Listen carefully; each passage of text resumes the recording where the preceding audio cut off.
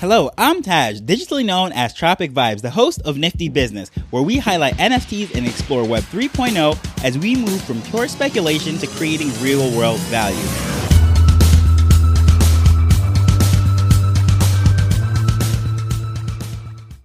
Ever since episode 281, when I featured the Ben DAO and how the Bored Apes Yacht Club had a falling floor price because of the liquidity issues that were over there, I've been exploring various options on how to lend and borrow NFTs within this space. And that's how I came across Arcade.xyz. So today we're going to dive into that platform, get a little feel as to how it works, how the protocol is set up, and some unique features on this platform that I'd love to see how it plays out and they continue to develop on this. Well, first and foremost, what is Arcade.xyz? It is a platform that enables decentralized peer-to-peer lending and borrowing on the Ethereum blockchain. This platform is built on a protocol called the Arcade protocol, which is their protocol. So how exactly does this work? An NFT owner can set some terms as to how much they're going to receive for a particular asset, how long they're going to have to repay it, and how much they're going to have to repay. And then lenders have the option to browse the market to see what sort of options are out there that can either accept these terms and lend those funds, or they can counteroffer and give something that is a little bit more reasonable. So how can owners borrow against their NFTs on Arcade.xyz or XYZ? To borrow on the platform, the owner of the NFTs has to create what they call a vault, which is simply put a smart contract that holds the NFTs or multiple NFTs. They're deposited there, which still allows the owner to get any kind of rewards that they're getting. So, for example, if airdrops are associated with holding that NFT, anything of that nature, they will not miss out on that. But these vaults are open to loan offers. And as I said, they can either set the terms or lenders can then make offers for these vaults. And on the lending side, let's say someone has cryptocurrencies, whether it is the wrapped ETH or USDC. They can look around on the market, see what sort of offers are out there as far as NFT holders that are looking for liquidity that they want to borrow against their NFTs and accept those offers.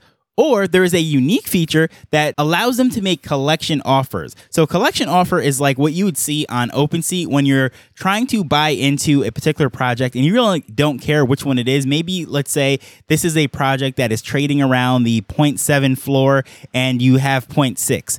Well, you make a collection offer across the board. It doesn't matter which one you get because all 10,000 that are in that collection are good enough for you. You know you just don't have enough. So hopefully someone will accept this offer, although it is below the floor price, and you put that out there hoping for the best. Well, that is what can happen with a lender who makes a collection offer. So let's say someone wants to lend against a Bored Ape because they know this is a solid asset and in theory supposed to hold the value and so forth. So they can make a collection offer and say, all right, I'm willing to lend 75 ETH against any Bored Ape in the collection. And then if at that time there is a owner that happens to be looking for a loan and finds that offer to be suitable, they can accept it. So I think that is a very unique feature. So rather than being passively searching the marketplace for someone who's looking to borrow, the lenders can then actively seek people who they want to lend to. They set their terms, they set the collection that they're willing to lend for, and rather than going through all 10,000 and making multiple offers, you can just make that simple collection offer. But going back to this whole vault concept, it is a smart contract. And the reason why they have this thing set up as a smart contract is it allows for a lot of unique things, such as this digital escrow service, which basically holds the NFTs as collateral once the loan funds are received. And the way this platform is built, these offers and loans could be actually made without paying gas. It's not until there is an acceptance and the funds are actually changing hand that it goes on chain. So let's just say the lender and the borrower come to terms for whatever NFT it is and the favorable terms of how long it is and whatever repayment rate it is.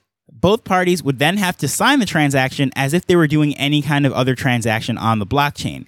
Obviously, one of these parties is going to initiate it, just like making an offer on OpenSea, and then the second party is going to accept that offer. Both parties get a note representing their rights and their obligations within this contract, and fund changes hands instantly. Now, the thing that I find very interesting with this is what happens when someone defaults on a loan.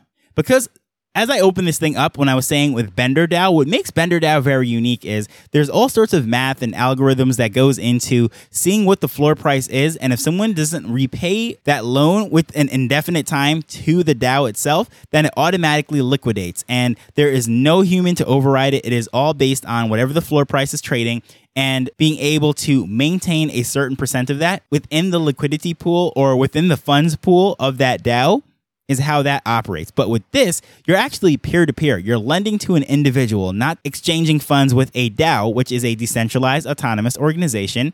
You're actually getting the loan funds from an individual that sees this and accepts the terms or issues the terms. And in the event that the terms are defaulted, the lender has the option to either A, issue an extension, or B, collect that NFT, which was the collateral for that particular loan.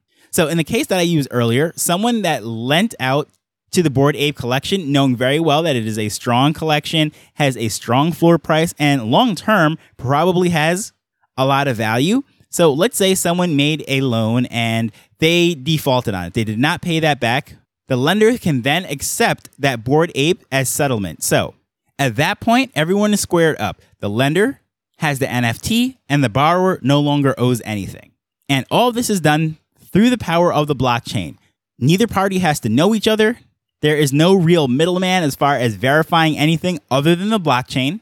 And here's the sweet part. At this moment in time, there's actually no fees in order to do that.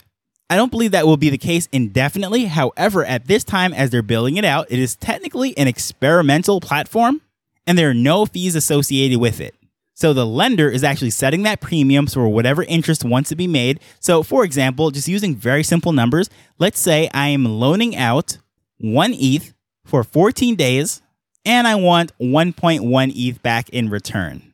Assuming all goes well, and in 14 days, that person does pay back the 1.1 ETH, which by the way, they can do at any time. They don't have to wait for the full terms. And there's no any kind of penalty or anything of that nature because upfront, whatever that repayment amount was, that was what was agreed to. So whether they pay me back in 14 days, 13 days, or 2 days, it doesn't make a difference. 1.1 ETH is what I'm going to receive. And all funds and NFTs are settled and returned to the rightful owners. So I think this is a very interesting protocol, and going forward, I am really excited to see what exactly happens with DeFi, and in particular, NiftyFi or NFTFi. And this is a very cool application, in my opinion, although it is still in the testing phases, as they said on their own website, that it is an experimental platform. However, I think this is a pretty good, a solid idea, and I have no affiliation with this platform, this dApp whatsoever. Just looking through everything, seeing the user interface and seeing how it actually works, how it is payoff, it is peer-to-peer. I think it is very good. Long term, I think they're going to have to figure out how to have some fees because at the end of the day, they are developing all this stuff. They're offering a great service. And if there's enough traffic on the platform and people are enjoying their experience using it, they're going to be also willing to pay a fee, especially in the sense of the lenders. Because in that example that I used, that is a 10% return in 14 days, which is pretty ridiculous. The APR for that would be like 260%. And there is no way in conventional finance that you'll be able to find that. Of course, microloans are very different. It's a very unique test case, and a 14-day loan is more like a payday loan. And of course, they're going to have some ridiculous fees as far as payday loans. But even with that, I think this is very cool in the sense that rather than hoping for the best with a payday loan, you at least know that worst case scenario, you're going to be able to claim the NFT. So assuming that the NFT that you have lent against is something that either A, you're interested in, or you see that there is a lot of market activity, there's a lot of demand for it, and you know that you can sell it. It is a quote unquote liquid asset, although NFTs are illiquid, meaning that it's not something that can easily be swapped out into cash and sold and moved just like a house or something. In comparison to stocks or Bitcoin, crypto is a much more liquid asset than NFTs. At any time, you can instantly swap from any of the major coins, such as Bitcoin, ETH, and so forth, back into dollars or whatever currency that you're using locally and have it back into your bank account. That cannot be said with NFTs. So a super rare Bored Ape that might be worth millions of dollars is very illiquid. There's not a lot of people that can afford that or are willing to pay that. But going back to this thing, what is also cool with this too is since it is peer-to-peer, there's more options than, say, the BenDAO, because the BenDAO only can be locked into those top collections, a handful of them, I think it was less than 10, that are actually on the platform. However, with this, is basically whatever the lenders are interested in and willing to lend, those NFTs could be on there. These are verified collections. However, there are countless verified collections as opposed to just the handful of quote-unquote blue chips that are on BenDAO. So, looking forward to how this develops and what really comes out of this. I'll be following this for sure. I'll definitely be testing the waters as a lender. I have no intentions of trying to borrow against any NFTs. But never say never. But absolutely, I think there is some great gains to be had from innovation such as this in the space. So I am excited to see what other platforms come in, what other competition this might spark, any ideas from developers and so forth. But I would love to hear your thoughts on this. Please feel free to reach out to me at Tropic Vibes on Twitter.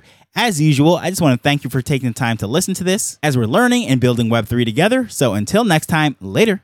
The Nifty Business Arrow is not investment advice. It provides insights and information within the space. As with anything, please do your own research before making a decision whether you're making an investment or a purchase.